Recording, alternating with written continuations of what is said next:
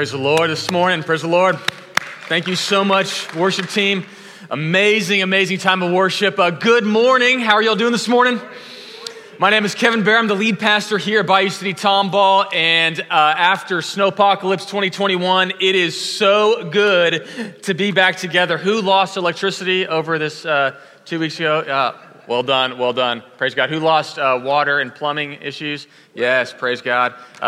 Gaining skills you never knew you needed, and like making a fire and surviving in front of your stove. Yeah, those things. Thank you so much, guys, for coming back. Excited to be here together. If you have a Bible, we're going to be in Nehemiah chapter 8, so grab a Bible, beginning to Nehemiah chapter 8. I'm going to read a little bit for us, pray for us, and then we will open up and study the Word of God together. Nehemiah chapter 8, starting in verse 1, says this. And all the people gathered as one man into the square before the water gate, and they told Ezra the scribe to bring the book of the law of Moses that the Lord had commanded Israel. So Ezra the priest brought the law before the assembly, men and women, all who could understand what they heard on the first day of the 7th month. And he read it from it facing the square before the west gate from early morning until midday, in the presence of the men and women and those who could understand. And the ears of all the people were attentive to the book of the law. And Ezra the scribe stood on a wooden platform that they had made for the purpose. And beside him stood Mattaniah, Shema, and other people. Verse 5. Thought I was going to try that, didn't you? No. And Ezra opened the book, verse 5, in the sight of all the people, for he was above the people, and he opened it, and all the people stood. And Ezra blessed the Lord, the great God, and all the people answered, Amen, Amen, lifting up their hands, and they bowed their heads and worshiped the Lord with their faces to the ground. Verse 8, they read from the book, from the law of God clearly, and they gave the sense so that the people understood the reading. Let's pray. Lord, thank you so much for your word. And thank you that you, throughout history, have given your word to your people. And you've given your word to your people so that we might understand what you are like, to understand what you are doing in the world, and to know how we can be a part of your great story that you are writing throughout history. Thank you, Lord, that you're a God who speaks, and you've given us your word as your direction to our lives. I pray that as we open up your word this morning, you would open up our hearts, that we might love you more deeply, we might serve you more faithfully, and that we might be your people who spotlight your glory in this city. Lord, center us on your word. We ask this in Jesus' name. Amen. Well, the first time I ever went rock climbing, I was a senior in high school, and we went on this trip to Enchanted Rock with the youth ministry that I was a part of, and they took us to Enchanted Rock and had some guides that they had hired to lead us on this little adventure, this little hiking journey, and so we get to this one point where they're going to lead us up rock climbing up the side of Enchanted Rock. And if you've ever been to Enchanted Rock, you know that it's a smooth granite rock surface, not a lot of grips on there.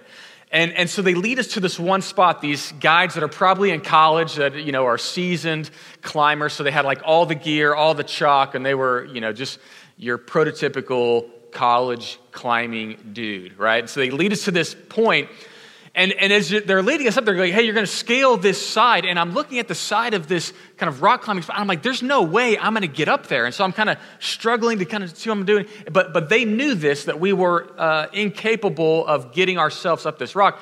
And so they'd sent some guys around, hiking around the back, and they dropped down ropes that were attached to the rock up higher. And so they dropped down those ropes to us. And then we had our own little, harnesses and ropes that they were going to put us into so that to keep us safe. And so they ran up the ropes from the harness to the rock and back down, and they were going to belay us to climb up and down the side of this rock.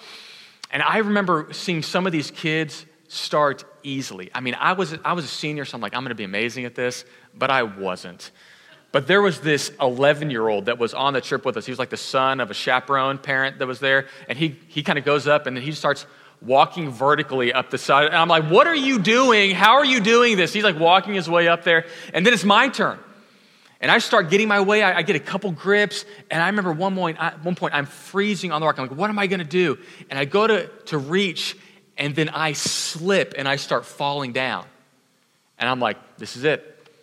I had a great 18 years. I'm all over. And as I'm sliding down the rock, all of a sudden the rope catches. And I pin against the wall. And the guy's like, you want to try that again? I'm like, yeah, help me to get reoriented and put me back on the rock so I can keep going. And the purpose of the rope is to tether you to something strong so that you don't die. And the truth is this, we can be unstable in uncertain situations. Amen? We can all be unstable in uncertain situations. And what we all need is to be tethered to something that won't break when life feels like it's breaking. Something that holds us to something strong when in times of life, as we can look at past of 2020 and 2021, as we look at our lives in 2021, what we can see clearly is that we're not in control. I think if God is showing us anything over this season, it's this, that there is stability, but it's not in the changing circumstances of your life. It's not in your ability to control the weather. It's not in your ability to control government outcomes. It's not in your ability to control your job security. It's not in anything that you can hold on to out there for stability. There is something strong that can hold you in the midst of life's uncertainties, and it's nothing that you see. It's something that's unseen. There's a reality of God in the universe, and he says, I want you to hold on to me. And God is a God who's not silent. God is a God who speaks. God has written himself into the story, and he's written a book describing what he is like and what he is doing in the world to tether us to something strong in the uncertainties of life. And where we are in the book of Nehemiah is that Nehemiah has been helping to rebuild the wall. His heart broke for the things that broke God's heart, and so he went to Jerusalem to rebuild this wall, and we watched him a couple weeks ago complete the construction of that simple structure, complete the construction of the wall. But he wasn't done with his work. Not only did he need to rebuild a wall, he needed to rebuild a people. Rebuilding a wall took about 52 days, almost 2 months of work to rebuild a wall. But rebuilding people takes a lot longer. And so the question that Nehemiah has to answer is this: if I'm going to rebuild this people that have been hurt and abused and under destruction for a long time, what am I going to put at the center of their life? What am I going to tether them to so that they will be able to stand through the storms of life? And so what do the people need? Well, it's the same thing that we need. We need the Word of God. And so he brings Ezra to this point to give them the Word of God. And let me tell you this.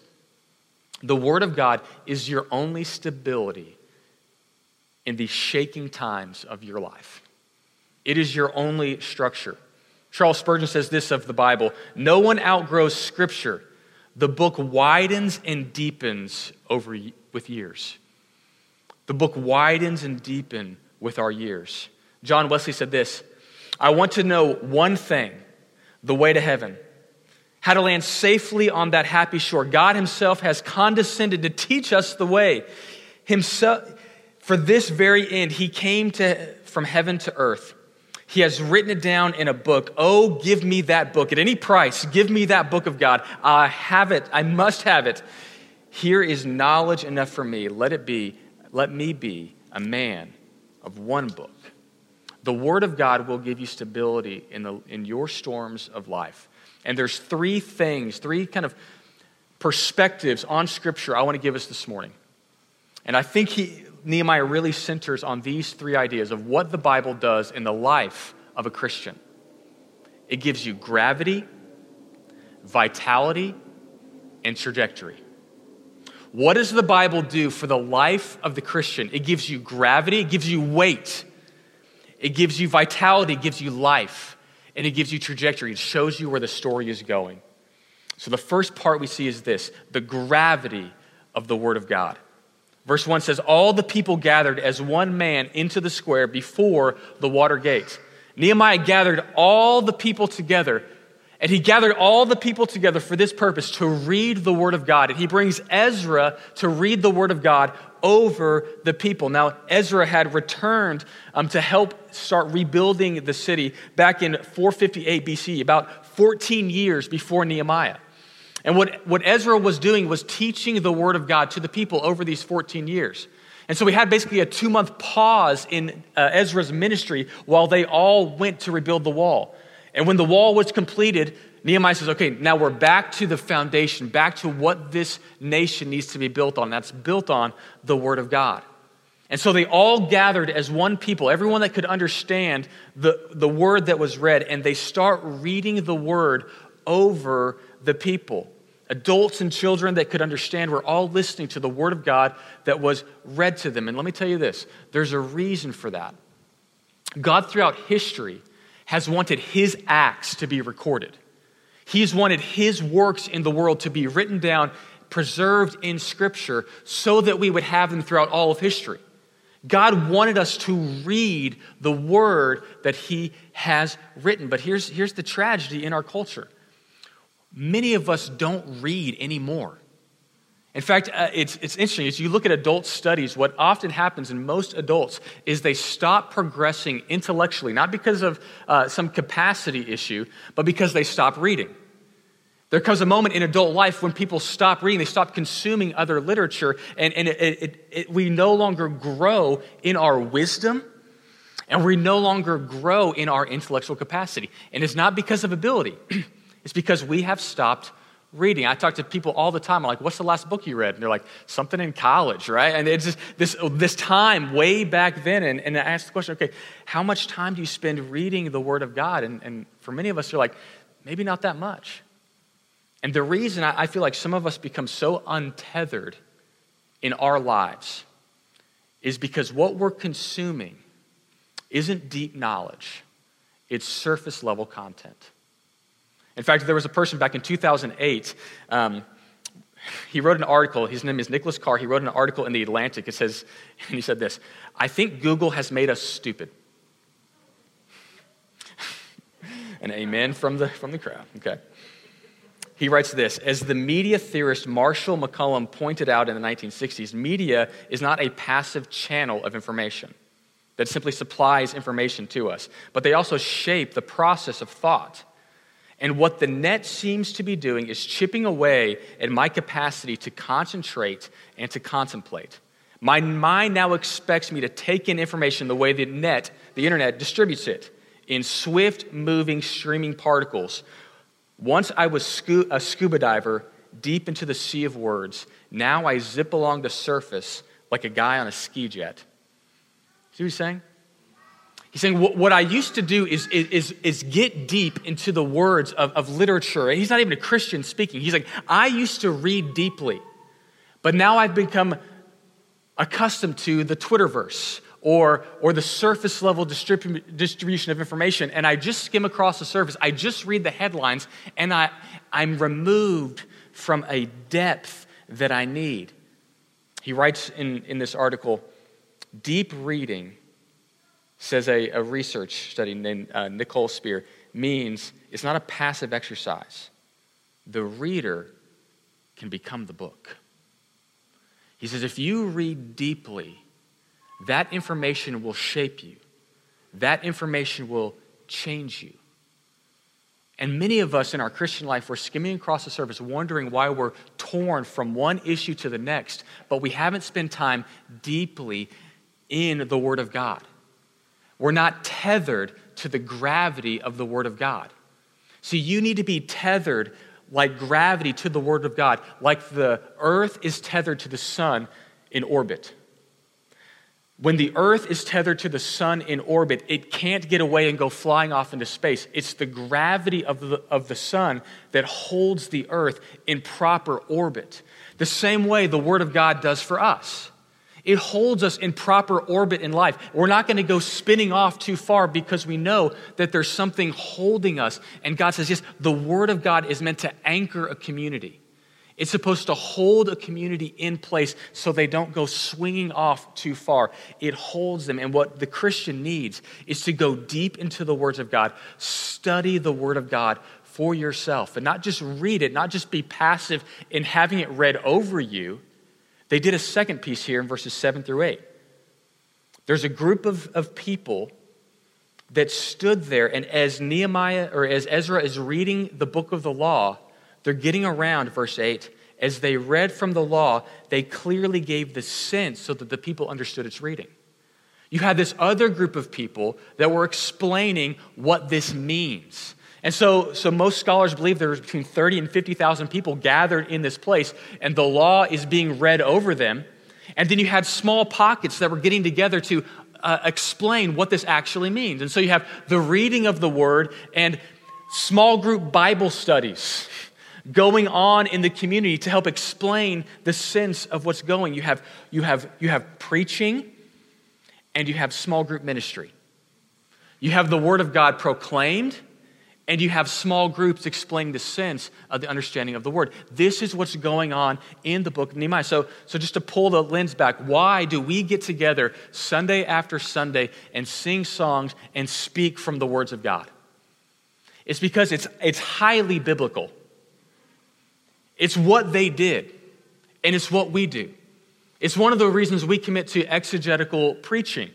It means we read the Word of God, we see what the Word of God says, and we explain the Word of God because we want to be a people that are tethered to the words of God. And so that we will preach on Sunday morning, and we're going to preach from Scripture. That's what we're going to do here at Bayou City Tomball, because we know that the Word of God is going to tether us to the right realities. So we're going to speak the Word of God, we're going to preach the Word of God, but not only on Sunday morning, we have small group ministries. We have Pastor Billy who leads our community groups that meet throughout the week in a variety of locations. And those folks center on the Word of God. And it's not a point where they only study the Bible. It's also community. So they care for one another. They encourage one another. But it's centered on the Word of God. We're going to open up the Scripture and grow together in the Word of God. It's why our children's ministry, right over here, when you give your kids to our amazing staff that are leading our children's ministry, Eric and Robin and others, as you go there, your kid is going to grow in their knowledge of the Word of God because we want them to be anchored to truth. And it's why on our youth ministry, they're going to go to that youth ministry, they're going to open up the Word of God, they're going to be studying the Word of God together because that's going to hold them when life gets tough. We want them to know the Word of God. It gives them gravity. It holds them steady. But not only does the Word of God give us first gravity, it also secondly gives us vitality. It shows us the path toward maturity. Charles Spurgeon, as I read earlier, he says this: no one ever outgrows Scripture. The book widens and deepens within our years. Our understanding of Scripture grows as we grow older if we're tethered to it. Verse 9 says it this way: and Nehemiah, who was the governor, and Ezra, the priest and scribe, and the Levites who taught the people, said to all the people, this day is a holy day to your Lord. Do not mourn or weep. For all the people wept as they heard the words of the law. Then they said to him, go your way, eat the fat and drink sweet wine, and send portions to anyone who has nothing ready. For this is the day that is holy to the Lord, and do not be grieved, for the joy of the Lord is our strength. So the Levites calmed all the people, saying, be quiet, for this is the day is holy, not be grieved. And all the people went their way to eat and drink and to send portions to make great rejoicing, because they had understood the words that were declared to them. As you enter a moment when you're hearing the word of God, there's an effect that it has. An effect that it has on your heart, an effect that it has on my heart. And there's a process in this. It's a process of confrontation and celebration. What does it take to grow in your personal spiritual life. You need the same thing that I need, the same thing that the people of Israel needed, which was confrontation on sin and celebration because you're brought in a relationship with God. See, the law had not been read like this in front of these people in this way for a long time. And this was a moment when they finally had gotten together. They'd finally, as a whole community, gotten under the Word of God. And as the Word of God is read over them, it confronts them. Because as soon as you read the book of the law, as soon as you read the words of the Ten Commandments, you realize what everyone realizes: we're not right with God. Just look at the Ten Commandments. I mean, they're reading over the Ten Commandments like, love God more than everything else. Do not covet your spouse, your neighbor's spouse, herds, donkeys, anything. And so you read the Ten Commandments, you're like, what immediately happens is you become convicted because we all see that we're not right with God. We don't measure up to the standard of God. Hebrews 4:12 says it this way: the word of God is living and active, sharper than any two-edged sword, piercing the division of soul and spirit, joints and marrow. It discerns the thoughts and intentions of your heart. The Word of God confronts us in our sin, and that's normal. As we preach the Word of God, there's going to be moments every Sunday morning or every small group when you're like, wow, I don't measure up to that standard. I don't live as I ought to live. And that's not a bad thing. That's actually a healthy thing. Because you're not able to grow vitally unless you are confronted with reality. So we had trees in our house in College Station, and they were new trees. It was kind of a new neighborhood, and so they're putting in new trees into our home. And they put the tree into the ground, and immediately they tethered the tree with 2 ropes to stakes into the earth. Why did they do that? Because they hated the tree. Like, that's why they did it. No. If you're an arborist and you study growth, what you know is that if the tree isn't stabilized, it can grow sideways. And you don't want your tree growing sideways, you want it to grow straight. And so there were 2 ropes that stabilized that tree so that whenever it would lean one way or another, it would pull it back so that it would grow straight. Tethering it didn't hurt it. It made sure that it grew straight.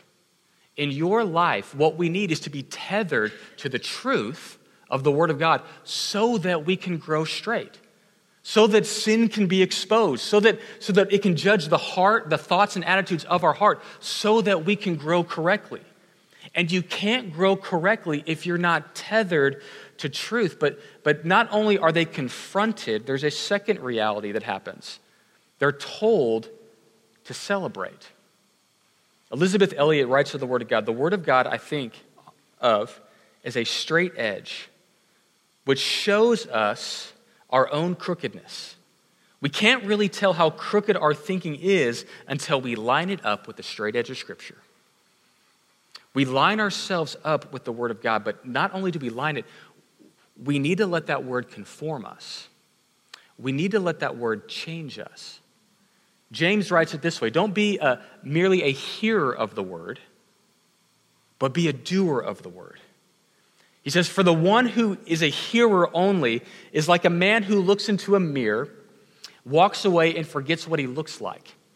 He says the Word of God should confront you like when you are confronted with the reality of a mirror.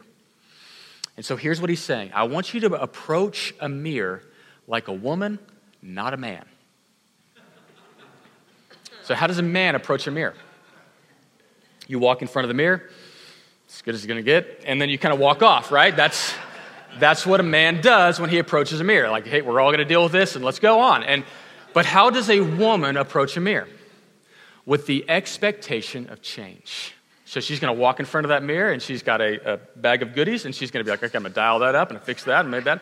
And she's going to walk out better than when she went in, because she's going to change based on what she sees in the mirror. Men, take a note from your wife. As we approach the Word of God, it's going to show us where we're off. And that means that we have to conform our lives to the standard of God. We don't conform the standard of God to our lives. We change ourselves as we look at the Word of God. It points out issues within me, and so I start changing to look like it. And the change isn't meant to beat us down. It's to make us strong.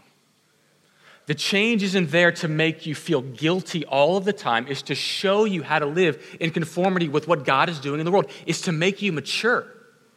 And so that's when, as they're reading the Word of God and all these people are feeling guilty at this moment, Ezra and Nehemiah put a stop to the pity me party. Some of you have stopped reading the Word of God because you're like, oh, that hurts. It hurts. It makes me feel guilty. No. But that's not the point. They read the Word, they feel guilty, and they say, stop. Let's celebrate this moment. Let's go eat. Let's go party. And this is one of the things that often we miss about God. This moment was about celebrating the fact that they're coming to God. So many people fear coming to God because like, oh man, he's mad at me. He's angry at me. Like, no. He's inviting you to come in. He's going to show you the way to live, but he's not mad that you're coming and he's not mad that you're convicted. That's all part of the process of growing toward maturity. And he says, let's celebrate. Go make a sacrifice. Go share your food. Go have a party. And that's why after church, it's always good to go to lunch with some friends. Because you just heard the Word of God and you get to celebrate together. It's why when you get together in community group, we always have food. Why do church people always have food?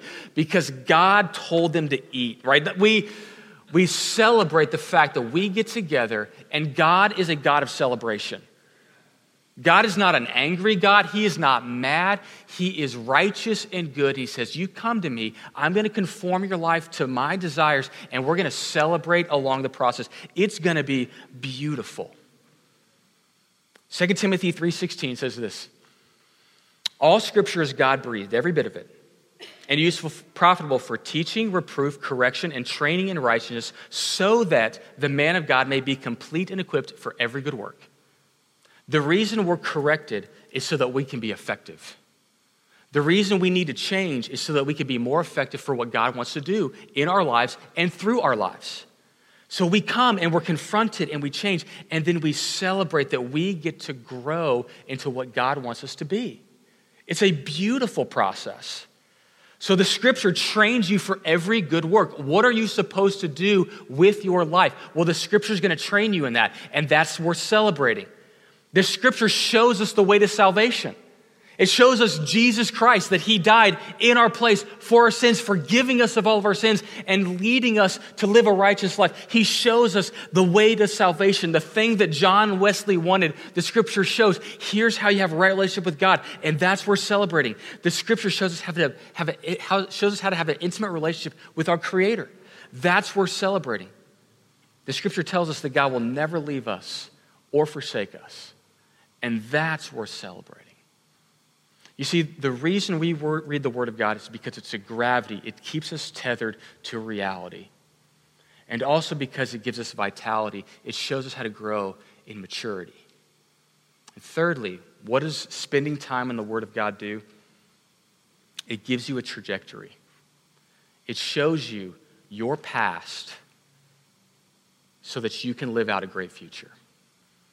As they continued to read the Word of God, verse 13, on the second day, the heads of the fathers' houses and all the people with the priests and the Levites came together to Ezra the scribe in order to study the words of the law. And they found written in the law that the Lord had commanded Moses and the people of Israel they should dwell in booths during the feast of the 7 months, and that they should proclaim it and publish it to all their towns and in Jerusalem. They said, go out to the hills and bring branches of olive and wild olive and myrtle and palm and other leafy trees and make booths as it was written. So the people went out and brought them and made booths for themselves, each on his own roof, and their courts, and the courts of the house of God, in the square of the water gate, and the square of the gate of Ephraim. And all the assembly of those who had returned from captivity made booths and lived in the booths from the days of Jeshua, the son of Nun. To that day, the people had not done it before. And day by day, from the first day to the last, he read from the book of the law, and they kept the feast 7 days. And on the 8th day was a solemn assembly according to the rule. He says, as they were reading the word, they realized there was a tradition that they had stopped. And it was the Feast of Booths. Now, the nation of Israel was in captivity in Egypt for 400 years.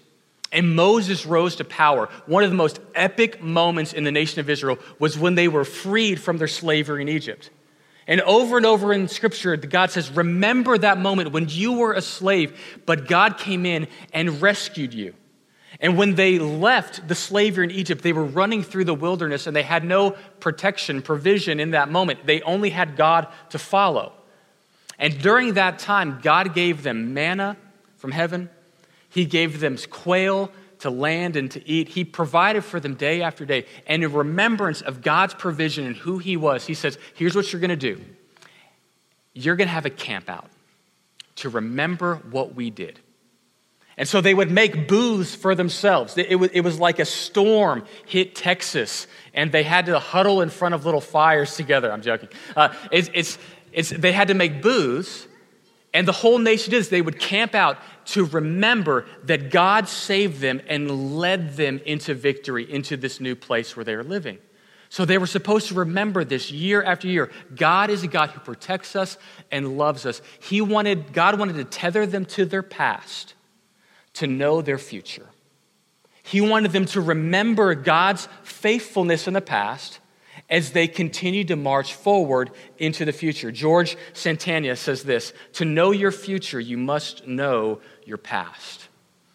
And so when they're reading the book of the law, what they're seeing is, oh my gosh, we have this great history we need to remember about us before we move forward. And let me tell you this, knowing your history doesn't hold you back.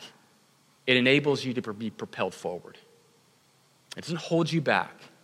It's an experience that enables you to have stability as you move forward. So when I was in College Station for many years, I did college ministry. And there was opportunities where I would go to speak at Christian fraternity, let me specify, Christian fraternity retreats. I would speak with fraternity guys too, they were great, but Christian fraternities retreats. And what they would do is they would bring all the freshmen and all the pledges, all the freshmen in, and they would have this retreat where they would have these experiences they would provide for the students. And they were always always legit. They weren't crazy, but they would always have this one memory making moment, where it would always be hard, and they would go on this like ridiculous hike in the middle of nowhere, and then oftentimes they would either have to like build a cross out of trees that they chopped down in the middle of nowhere, or they would have a bunch of people they would have to carry that were shaped like a cross, like demonstrating that God carries us, or God is the Savior who we follow by carrying our own cross. And so they would have these ways of kind of doing this moment. And what was interesting is that moment was progressing. I would be talking to these guys, and the freshmen wouldn't know what's going to happen. And they wouldn't know what's coming. And I talked to all the older guys, and they'd be like, this is going to be amazing. We're like, why? Wasn't it exhausting and hard? And they're like, yeah. But it made us a community. And our story is going to be their story. Our experience is going to be their experience. And when you tether them to this experience, it's going to show them you're part of this bigger story that has been going throughout history so that we can move forward together. I went to the University of Texas, but I lived in Aggie land for 14 years, right? So I was a transplant. I lived in Aggie land longer than most Aggies, right? That's my claim. And Aggies are amazing at this because their traditions tether you to their history. And so most freshmen will go to fish camp. And at fish camp, they'll tell you all the stories about what made this university great. And not just the university great, what Aggies have done. One, some of y'all are really excited. You're like, keep on preaching. What God has done in their lives, the military men and women that have come out of there, the stories that they have been a part of, the way that they have affected history by the men and women that have come from this university. And as you're hearing those stories, you're going, okay, That's my story. Like, those people fought that war and they worshiped God in that moment. Yeah. Those people did that and they were doing it. Yeah. And all of a sudden you're caught into this greater story. And as you're caught into that greater story, you realize I can go forward because I'm part of this great story. I'm part of what has been done here. And so I can move forward out there. It's why you study your genealogy, is you want to know where you are so that you can move forward into a glorious future. You have a trajectory if you are in Christ. You have a great new story. 1 Peter 2 says it this way, but you are God's chosen people. You are a royal priesthood. You are a holy nation. All those words were given to the nation of Israel, and now they're given to the church. You are God's special treasure. You are all of these things so that you may please him. God brought you out of darkness into his glorious light. You know why we study the words of God? It's to give us gravity. It's to give us vitality. And it's to give you a trajectory. You're part of the greatest story ever told. You're part of a story that has been written from Genesis to Revelation. You're part of a trajectory of history of what God is building in the world. And you get to be a part of seeing salvation come to the world. And every person that has been caught up in this book has helped to change world history. I'm going to give you an example of one book that changed all of human history, one book from the Bible. That as men had studied this and become changed by it, they moved and shaped all of history. One of those men was Augustine. Augustine was a man who was lost in sexual addiction, all sorts of issues, and he became closer and closer enamored with the Word of God. And he says this, late one summer afternoon, he went through a profound personal crisis. His heart was broken as he struggled to find deliverance. And he says this, I cast myself down, not knowing what I should do, my face full of tears. And then he heard a young boy, a young child, with the book of Romans saying, take up and read, take up and read. And he read it, and that summer afternoon in 386 AD, he converted. And he was no longer Aurelius Augustinus. He became the theologian Augustine. And one scholar says about Augustine, it is beyond our power to compute the impact of his life. But not just Augustine, Martin Luther. Centuries later, Martin Luther, a young Augustinian monk, struggling with the righteousness of God, suddenly starts reading the book of Romans. And he says, I greatly long to understand what Paul meant with the epistle of Romans. What he was trying to do, he was beating his mind against the righteousness of God because he thought the righteousness of God was something he needed to achieve, but it wasn't. It was something he needed to receive. The righteousness of God is not a standard we have to do. It is a gift through the perfect life of Jesus Christ. And when that became clear to him through the reading of the book of Romans, everything changed. And he led the Protestant Reformation through the reading of the Word of God. We are here in the United States because of the work of men like this throughout history. But not just those men. John Wesley, founder of the Methodist movement, he started reading a commentary on the book of Romans by Martin Luther, and it says as he heard that commentary read, as he began to study Romans, he says, I felt my heart strangely warmed. And the reason the United States and Europe had the Second Great Awakening was in large part to the men who worked, like John Wesley, George Whitefield, Jonathan Edwards, as they were changed by the Word of God. The reason we have Christians as prominently as we do in America is because God was using his word to change lives forever. And the reason we're going to commit to preach the word of God every week because we know this word changes us. And this word will change your world. I don't know where you go to search for stability. But let me promise you this. It will not be on your news feed. It will not be on your Twitter feed. It will not be on your Instagram posts. There is nothing there that will so tether you to reality like the Word of God. And here's my challenge to you, is to not merely be an effectual hearer, but a doer. So what does it look like for us as God's people to center ourselves on the Word of God? There's two ways I'm going to put in front of you in which to do this. There's a personal application and a community application. Personal application is this.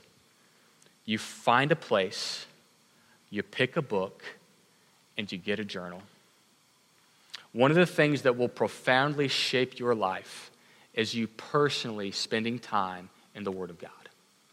And so what we need are not merely moments when you're in community, but time individually when you get in the Word of God.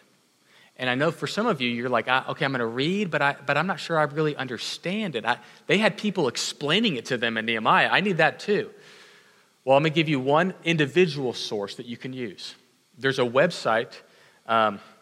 If you type in soniclight.org, it will direct you to Plano Bible Chapel. And there's a professor named Thomas Constable. He's put all of his notes for every book of the Bible there. So often, I'm like, I don't understand this text. And I go to Tom because Tom gives me some great answers. Thomas Constable is a free, great resource. soniclight.org or Plano Bible Chapel. All of Constable's notes are there. They are extremely helpful. He's from a particular theological perspective, but he gives a good baseline of, hey, here's what other people are thinking about these particular verses. He's very, very helpful. I would encourage you individually, pick a place, pick a book of the Bible, get a journal, and start spending time soaking in the words of God personally. It will change you. Secondly, there's a community application. It's moments like this. So it's a commitment for you to I'm gonna come to church. I'm gonna put myself under the teaching of Scripture. I'm gonna come ready. I'm gonna come to church with a Bible and a notebook, and I'm gonna take notes so that I remember and I can rightly apply the Word of God in my life. I'm gonna commit not to just be a hearer, but a doer. And for me, taking notes really, really helps me to make sure I remember and apply what the Word of God is saying. So you come to Sunday morning, or you join a community group. You join one of our community groups that is studying the Word of God. They're studying the book of Nehemiah right now. It is not too late to join. Pastor Billy, who you said earlier, can connect you, or any of us would be happy to connect you in a community group, even starting now at this point in the semester. Two other things. We have some men's groups that meet together that study the Word of God. And so if a community group isn't the right fit for you for whatever reason, your schedule, whatever, we have men's groups that meet. So talk with us. We'll connect you on that. And this last one is going to be an announcement here in a little bit, so I'm not going to steal all of DB's thunder. But we have some amazing women that are part of this church that love the Lord, love the Word of God, and they're going to be starting some new ministry pieces with women. She's going to speak more about it here in a little bit, but stay tuned. If you're a woman, you're like, man, I'd love to be around some women to study the Word of God together. We're going to provide a great opportunity for that as well. Come. Be under the Word of God. It will change your life. And it will change our world. Let's pray. Lord, thank you so much for this morning. Thank you, Lord, that you have given us your word. And Lord, thank you that you've given us the community of believers to help explain it and encourage us in the Word of God. And Lord, my prayer is that we would be a church that is so centered on the Word of God, so tethered to your truth, that we obey everything that you say. And that the community of Tomball becomes deeper and deeper in love with you because they see the community of believers more and more changed to look like Jesus through the power of your word. Lord, I thank you for each person here. Help us to put in the appropriate disciplines personally. Surround us with the right community to connect with. And help us to grow deeper in love with you. In your name we pray. Amen.